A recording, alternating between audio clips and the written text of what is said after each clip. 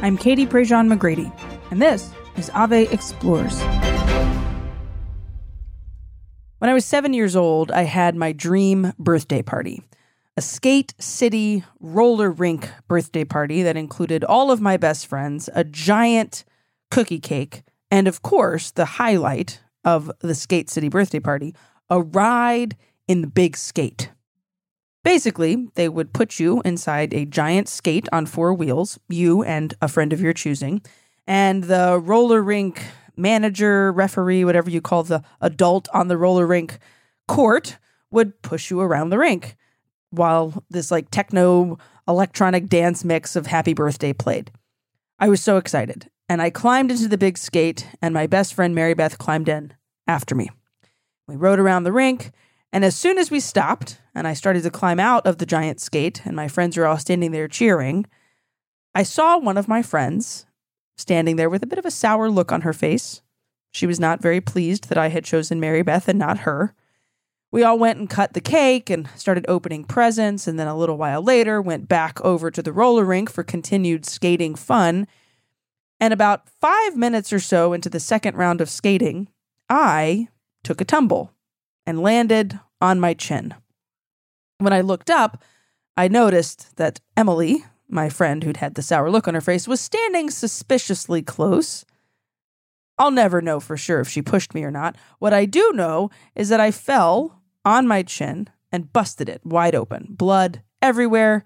Fortunately, my friend Abby was there, and her dad had come with her, and Dr. Buddy was a dentist, and so he took a quick look at it, determined that everything seemed to be okay. My teeth didn't seem too rattled. It was just a bit of blood, because anytime you get a cut on your face, there tends to be a lot of blood.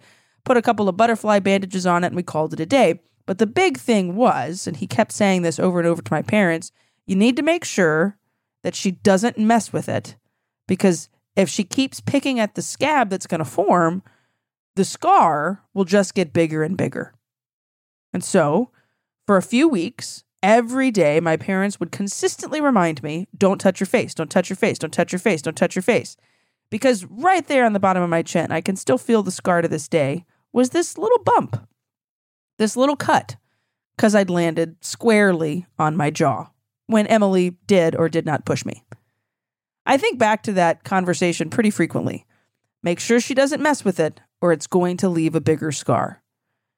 Pretty solid advice for both facial wounds from a 7-year-old who was angry that you didn't invite her to ride in the giant skate, as well as all the other wounds that we tend to carry in our life. We shouldn't mess with them. We shouldn't pick at them, because it's just going to make the healing all the harder and make the scar all the uglier. Now, I'm using this extended metaphor for 3 minutes now to try to lead into this very simple point, that a lot of us carry a lot of wounds. And sometimes they're wounds that we just ignore and pretend that they're not there. And sometimes they're wounds that we really need to take a look at. Sometimes they're wounds that we consistently go back to and pick off the scab again and again, and the healing never actually is able to occur. And sometimes it's scars that have formed after many, many years. And they're these gigantic scars that are visible to other people, or maybe even only felt by ourselves. You wouldn't be able to tell I have this scar on the bottom of my chin unless I somehow stuck my face up close to yours and you were able to look at it. But I can feel it if I just rub my finger underneath my chin. See, there's so many different types of wounds. There's so many types of different scars. There's so many different types of healing. And at the end of the day, every single one of us is looking for freedom from the bleeding wounds that a lot of us tend to carry.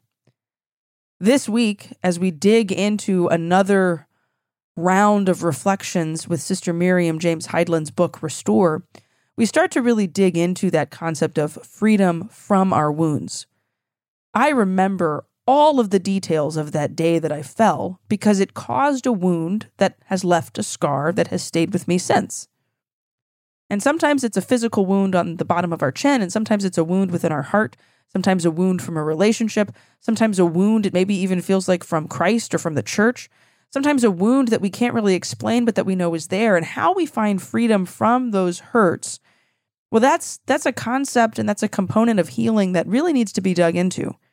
Not just in a book, although that's an excellent way to begin, but with an expert who literally has spent his life working in the realm of healing. Dr. Bob Schuchts is the guy behind the amazing work done at the JP2 Healing Center, a retreat center that offers healing retreats, that offers conferences, that does a lot of training in the world of the healing that so many people need. Sister Miriam works very closely with Dr. Bob Schuchts, and we were so lucky to get to sit down and chat with him about what is healing and what is freedom in the context of healing and how can it be found. Dr. Bob shares very vulnerably and beautifully, giving us great insight into what freedom is and what it's not, and what freedom in the healing process and the restoration process can actually look like. This is all part of our Ave Explorers series digging into Lent and Sister Miriam's reflection book. You can grab a copy of that over at AveMariaPress.com. We'd highly recommend getting a copy, and as you listen to these podcasts each week, you'll certainly greatly benefit from being able to read along with the book. On top of that, we'd love it if you'd sign up for our emails. You'd get those emails every single Sunday. You won't miss an episode. You won't miss a single video from Sister Miriam James Heidland's reflection series, as well as info about who's joining us on Instagram Live every Monday. This coming week, we have Chanel Shaw, the host of Ave Spotlight, sitting down with us to talk about Lent and healing and restoration. You can find all of that, like I said, over at AveMariaPress.com. But for right now, we'd love it if you'd sit back and enjoy this conversation with Dr. Bob Schuchts about healing and freedom. Well, Dr. Bob Schuchts, welcome to Ave Explorers. Thanks for joining us. Thank you, Katie. It's good to be with you. It's always nice to meet people that you admire. I've long read your books and listened to your podcasts, and it's such a treat to get to sit down and talk to you. Can you tell folks a little bit about who you are and what you do and where you are, where you're coming to us today? Yeah, well, I live in Tallahassee, where I'm the founder of the John Paul II Healing Center, and we put on conferences for the whole church, healing conferences and equipping conferences. And I am a father and grandfather and widower right now. My wife died 4 years ago, so we were married 42 years. Wow. Both my children and I have great sons-in-law and 10 grandchildren. So they all live a couple miles from me. So a brother and a sister and their families live around. So, wow. And we have a great community here in Tallahassee. What got you interested in doing this healing work? Was it something you always had in your brain when you were in school, or did something kind of trigger that in your life? Both. I think it started without me being aware of it, with some of the trauma in my own family, with my parents divorcing and my dad's infidelity that just kind of blew apart what appeared to be a very strong Catholic family with 7 children and my parents involved in the church. And so it took me 20 years to really look at and begin my own healing process. I was a therapist and a teacher up until then. I've studied psychology and marriage and family in school and was a therapist and teaching college and graduate classes and doing seminars, but I had never really walked into my own healing process. And it was a combination of beginning to deal with a lot of anxiety that I found out was deeper than that. It was connected to the pain I hadn't dealt with. And that helped me really realize that the things on the surface aren't always the real issue. They're just symptoms of a deeper problem. And it's always hard to face because nobody really wants to face pain. So I had that prompting me to go into therapy. And then I had a really powerful spiritual experience. I realized that the importance of the Holy Spirit in the healing process. Mm-hmm. You know, I had been studying psychological healing and emotional healing, but then I began to study spiritual healing in the Gospels and otherwise. And that really changed things because I could see the impact of inviting people into prayer and inviting Jesus into those areas where we suffer, and experienced it in my own life and wanted everybody to experience that. So eventually that led into John Paul II Healing Center. John Paul II was a great influence in terms of theology and understanding of the human person and how to understand these areas where we need restoration and what the vision of wholeness looks like was really important from him. You mentioned that nobody likes to confront pain. And I think that's just kind of it's a universal principle. But then sometimes we get these, like I'll make reference to it because it's on my brain. We just got a Peloton bike. And I was doing a class the other night and the coach literally said, face the pain, like lean into the pain. And I'm sitting there thinking, I don't want to, like everything hurts right now. And then recognize that if I can just push through, it's like, it's biking. So like, you got to get through this hill and it'll go smoothly after the fact. So it's like in this moment, I can embrace this pain of the burn because then I'm going to get to a flat part again. And I'm going to be satisfied that I did that. And in the spiritual life, I go to therapy every 6 weeks. It's great. And it's kind of the same thing. It's like, I don't want to talk about this thing, but I know when I talk about this thing, I'm going to come out on the other side and I'm going to be grateful I talked about this thing. Why do we avoid it when we know that on the other side of it, there's something good and there's that healing? What do you think triggers us to not want to deal with it? Well, I think there's a healthy part of that. I think, John Paul II talks about suffering as an experience of evil. It's an absence of a good. And I think there's a natural instinct to avoid pain and to desire pleasure. However, to quote Sister Miriam, who says this often, suffering that's not transformed is transmitted. So if we don't face the suffering, we end up passing it on, the spiritual and emotional suffering that we experience. And I remember, this is actually as my wife was getting sick and before she was dying, that a quote from Jacques Philippe that left a deep impression on me. It was in his book, Interior Freedom. It said something to the effect of, it's not suffering itself that harms us, it's the fear of suffering. And he says the fear of suffering hardens us, causes us to withdraw from relationship and closes us off to grace. But entering into the suffering and not being afraid of it can transform us and heal us.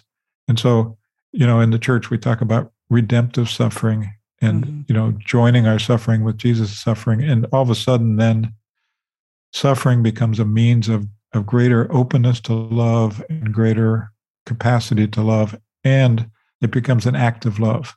And so that becomes the motivation. The motivation is I want to experience being more fully alive, and I want to experience being able to love people more freely.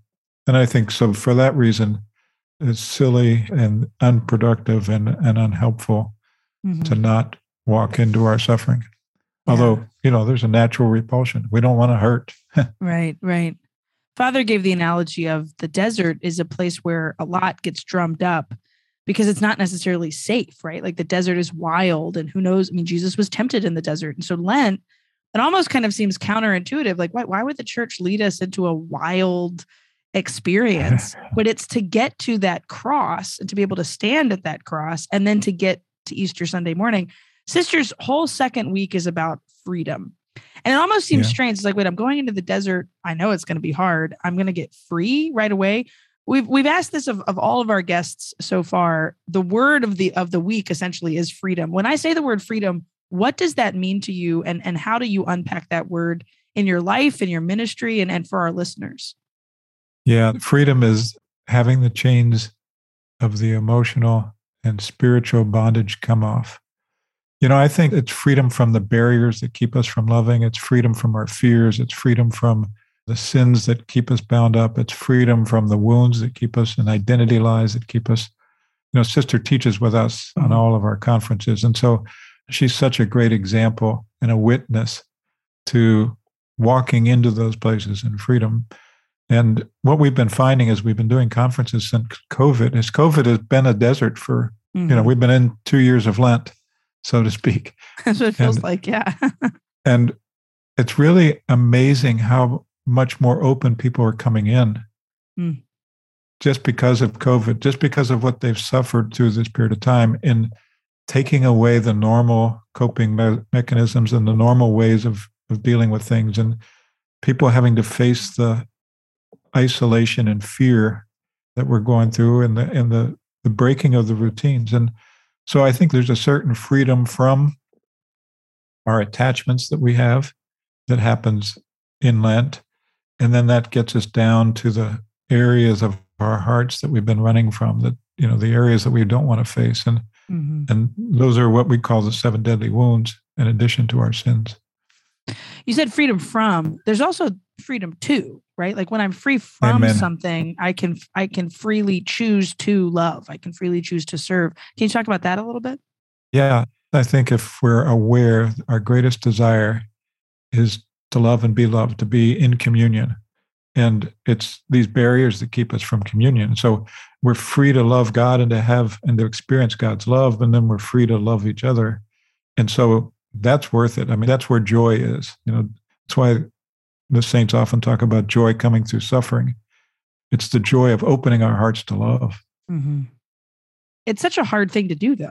I mean, to go back to that original conversation of like, I don't necessarily want to talk about the wounds or the suffering that I've experienced in my life, even though I know it's going to lead me to be free.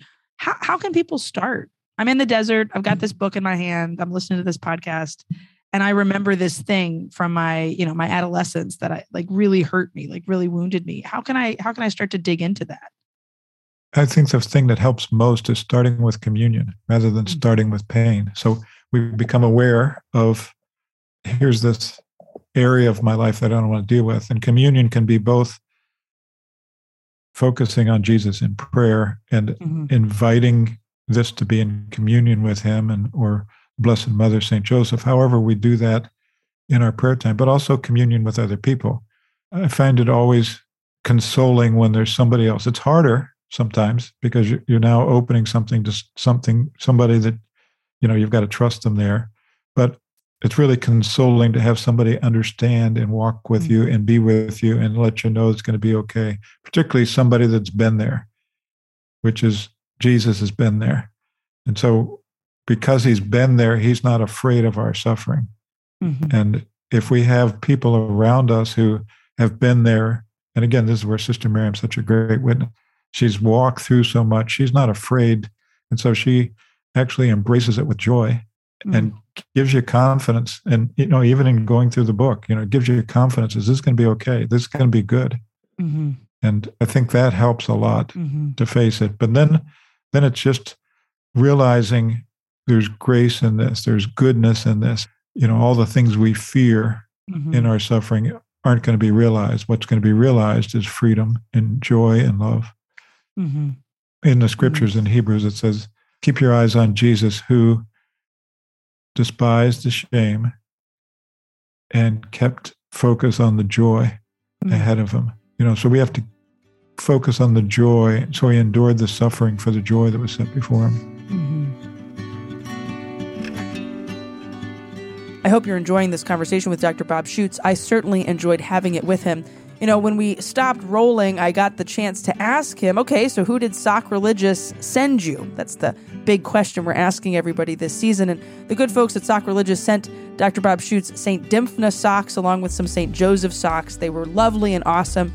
He was super excited to get the package. And we are super excited that Sockreligious is sponsoring this season of Ave Explores. And they're giving you an awesome code to be able to get a discount. Just use AVE10 on the Sockreligious website for 10% off your whole order, whether that's socks, their coffee mugs, their amazing Catholic t-shirts, or even some of their fun kids sticker products.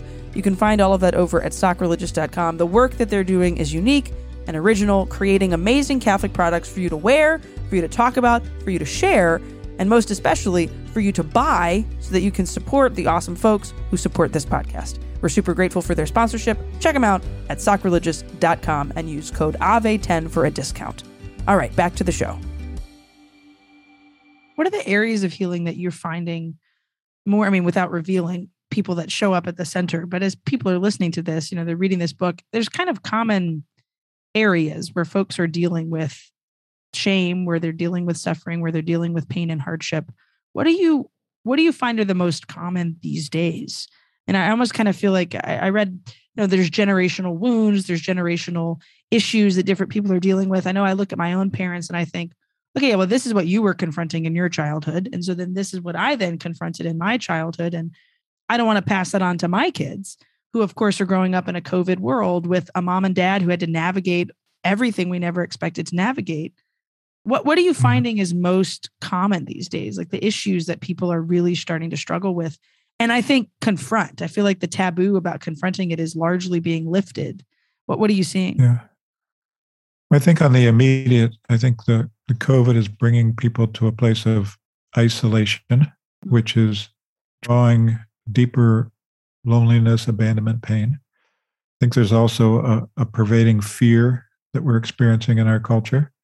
And in that fear, I think it draws on other fears. The scriptures talk about the fear of death being the greatest fear that we all have to face. And, in Christianity, we have the confidence of the resurrection. But, there's still for all of us a fear of being sick, a fear of dying, a fear of losing control, all of those kind of things. And so it's going through that fear. But in our time, I also think we have a tremendous amount of confusion around sexuality, around what it means to be a male and a female, the breakdown of the family and the loss of places of security and love, tremendous amount of sexual abuse and sexual compulsion. Those are the areas that stand out in my mind. I'm sure there's more. Mm-hmm. In my work with young people, those are the ones that seem to be most prevalent. I mean, we're seeing my husband's a biology teacher, and he works very closely with their guidance department, because sometimes there's teens that you recognize in your class, like, yeah, I'm dealing with this stuff, and it's preventing me from actually learning about the Krebs cycle. And the two things are obviously connected. And one of the things he and I talk about a lot is how the sense of I'm not good enoughness that so many young people are dealing with. Imposter syndrome, I guess, would be like the title that we could give that, which of course my generation is facing. And one of the things that we've often talked about is there's no way to look at a teenager, look at anybody and say, yeah, you're good enough. Until that person believes it themselves, it doesn't matter what I say to you. And one of the beautiful things that Sister has done in this book all throughout, well past week 2, is people will find is all right, we're going to sit in it. And then we're going to look at what God says about that. It's what does God say about this? And what does God say about me? That can be really challenging. And Lent is especially a good season to help us really dig into that. How do you think people will benefit from doing this work? Even in just a very, basic way with the book, what's the benefit going to be? Yeah, to the extent to which they enter in, it's going to be a tremendous benefit. When we see people's lives literally change, the whole trajectory of their lives change. And so, again, depending on how deep someone goes, because it's one thing to say, okay, I've got this wound, and what do I think Jesus would say about this? And that only goes so deep. But to the extent to which we enter into and face those things and really hear and experience Jesus' truth and love in those areas, it's totally life-changing. And healing's a process, but there are moments of tremendous grace where we can move from one place to another. And I think people, as they walk through this, and we're doing it as a ministry and we're doing it as a group, and particularly if you can share it with other people, you can really go deep and really receive a lot of healing. Yeah.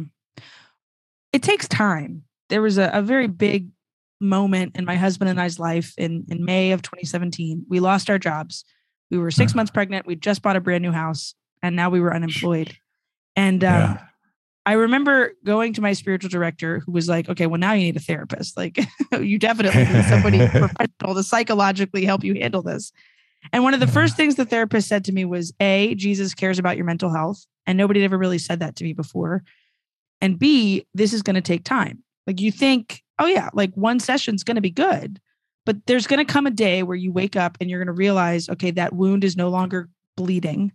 And now there's a scab, and eventually there's going to be a scar. And it's going to take a while.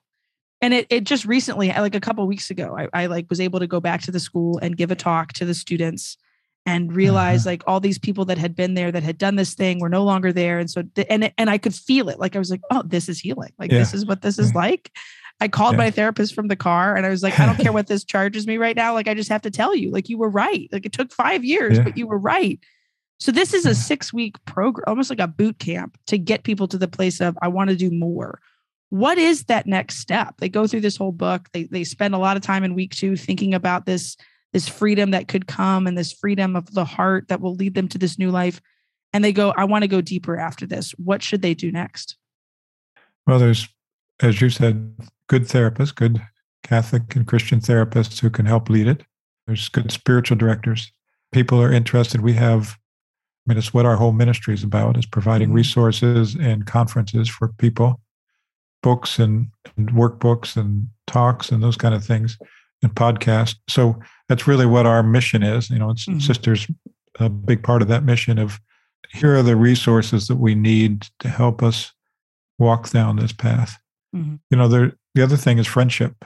It's a beautiful thing when, we're working with different groups of priests and religious and bishops and marriages, when they can have community Mm-hmm. where it's not just I'm going to a therapist and sharing this with a therapist, or I'm not just going to a spiritual director, but I have a community that I can be real with. Mm. There's a tremendous amount of healing takes place, particularly if there's a focus around healing. Yeah. So that's what we design our books and our workbooks and our conferences to be able to be shared in that kind of process. Mm-hmm. And that's what this Lenten study is, Yeah. My husband and I are doing the book together, and of all the Lenten offerings, which there are many, we were like, it might dredge up some stuff, but it's a good dredging. Like, we both go to therapy, we go to counseling together. Like, this is a good thing that can maybe, in the long run, be fruitful for our family. Kind of zooming out for just this little last part of our conversation, Lent in general, right? There's the focuses of prayer and fasting and almsgiving. Which one do you think people avoid the most? Or maybe which one do you avoid the most? And how is this particular book really inviting us to embrace those themes of talking to the Lord, of removing things from our life, and of trying to, I'm going to use the word generosity. We haven't used it yet, but to be more generous where the Lord is asking of us. Which area do you think folks need to focus on the most as they do this work? That's hard to answer, because I even in my own life, I think there's levels of each of them. As I've gone through so many years of Lent, 60 some years of Lent, I find myself going deeper in each of those areas, So I think Lent, like exercise, you keep stretching. So I think if you haven't fasted, fasting is a challenge. Mm. But then once you begin to fast, it's a joy. It's just this freedom. You experience the freedom of fasting. Prayer is always a growing process, just like any relationship. Communication is a growing process. So I think it's difficult for us as we pray and getting into the habit of prayer, if we haven't had a good habit of prayer, to develop that habit. But then again, there's a joy that's in that kind of communion in prayer. Mm-hmm. And, it's wherever level. We don't force ourselves, just like exercise. You don't force yourself to run a marathon when you can only run a mile. Mm-hmm. And so same with prayer. Is we're fasting, you begin where you're capable of beginning in a way that's going to stretch you, but not discourage you. Mm-hmm. And then the same thing with almsgiving. It's generosity is, the theme in lots of different ways, but how do we learn to move from our self-centeredness to care for the people right in front of us, and then care for the people around us? And again, there's a tremendous joy there, but there's always a suffering to get to that joy. There's always a struggle to get from where we've been to where we want to go. But I think if we can keep the joy in front of us, there really is tremendous joy in Lent as we work through those areas. Mm-hmm. Yeah.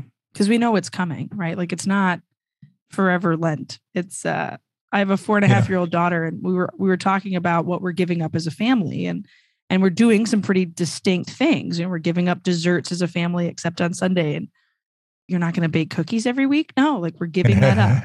I like to bake, you like to eat. We're not going to do this thing. And I think in her little mind, this is going to be forever. And I can't wait for her to see the end of it, be like, nope, the cookies are back. Like, Jesus is risen. We've arrived on the other end. Maybe like we realized we were too attached to the cookies. And so now we need to kind of limit those in our life in a different way. So it's, you're right. There's joy on the other side. But there's also joy in the midst of it. I think at least that's what I've experienced over. It's like different foods. I found that when I was fasting on Wednesdays and Fridays a while back, I'm at an age now where I don't do it as severely as I did. But I found those were my most joyful days when I was fasting. And when I'm giving and I'm really stretching myself in giving, there's joy in that giving. Yeah. When I'm entering into prayer, there's joy in that prayer. So it's not just the joy of Lent's over, but it's the joy of experiencing that experience of communion and life in the middle of it. And I think people experience it through this Restore, not at the end, but all the way through. Yeah. It's such a great gift of a book. Thank you for talking with us about it. And I know we've got you joining us for one of our Instagram lives, I believe, to really dig into this a little bit more. So I'm sure folks are going to love that. Where can we follow you, and where can we listen to that podcast that you have? John Paul II Healing Center. It's jpiihealingcenter.org. I believe the ministry has a Facebook and Twitter, but I don't do any of that myself. And our podcast is restoretheglorypodcast.com. So we just focus on different themes of healing in the podcast. It's we're so good. Doing one right now on leadership and healing, and it's been really good. I was driving back from Baton Rouge yesterday, and you guys and Mike Birbiglia. So I was going back from comics to healing, back and forth over the course of my 2-hour drive. It was a bit stark in my brain, but it was good. I was laughing, I was crying. It was all excellent. So that's a good mix. It was a great mix. It was a good mix. Yeah. Thanks for joining us. Yeah, thanks, Katie. Appreciate it. Keep up the good work. One of the things that I really appreciated about this conversation with Dr. Bob Schuchts was that I found his demeanor to be incredibly calming. He's an amazing guy to get to visit with, to pick the brain of, to really look into his insights, but especially to learn about what healing is and what healing is not, but what freedom is and what freedom is not. Freedom from our wounds is not immediately forgetting about every hardship that we've ever faced. Freedom within the woundedness that we have and that we find healing in, that freedom allows us to move and to live another day, essentially. Freedom that allows us to step into circumstances and situations and places that perhaps would be hard if healing had not been found. But that ultimately that healing, that restoration that we've been talking about this entire Lenten season, that cannot be found on our own. That freedom cannot be purchased from Walmart for $9.95. That freedom can even just be learned in a 40-minute podcast conversation. But that freedom within our healing experiences is something that's meant to take a little bit of time because we invite Christ into the process, and Christ often works very slowly and very diligently and very purposefully. I think, if anything, this gives me some hope that the slow work of Christ and the slow healing that occurs in our life, the restoration process, is not an overnight renovation. This isn't a quick flip that HGTV can throw into a 30-minute episode. This is a long process within our hearts, within our minds, within our souls that we have to invite Christ into.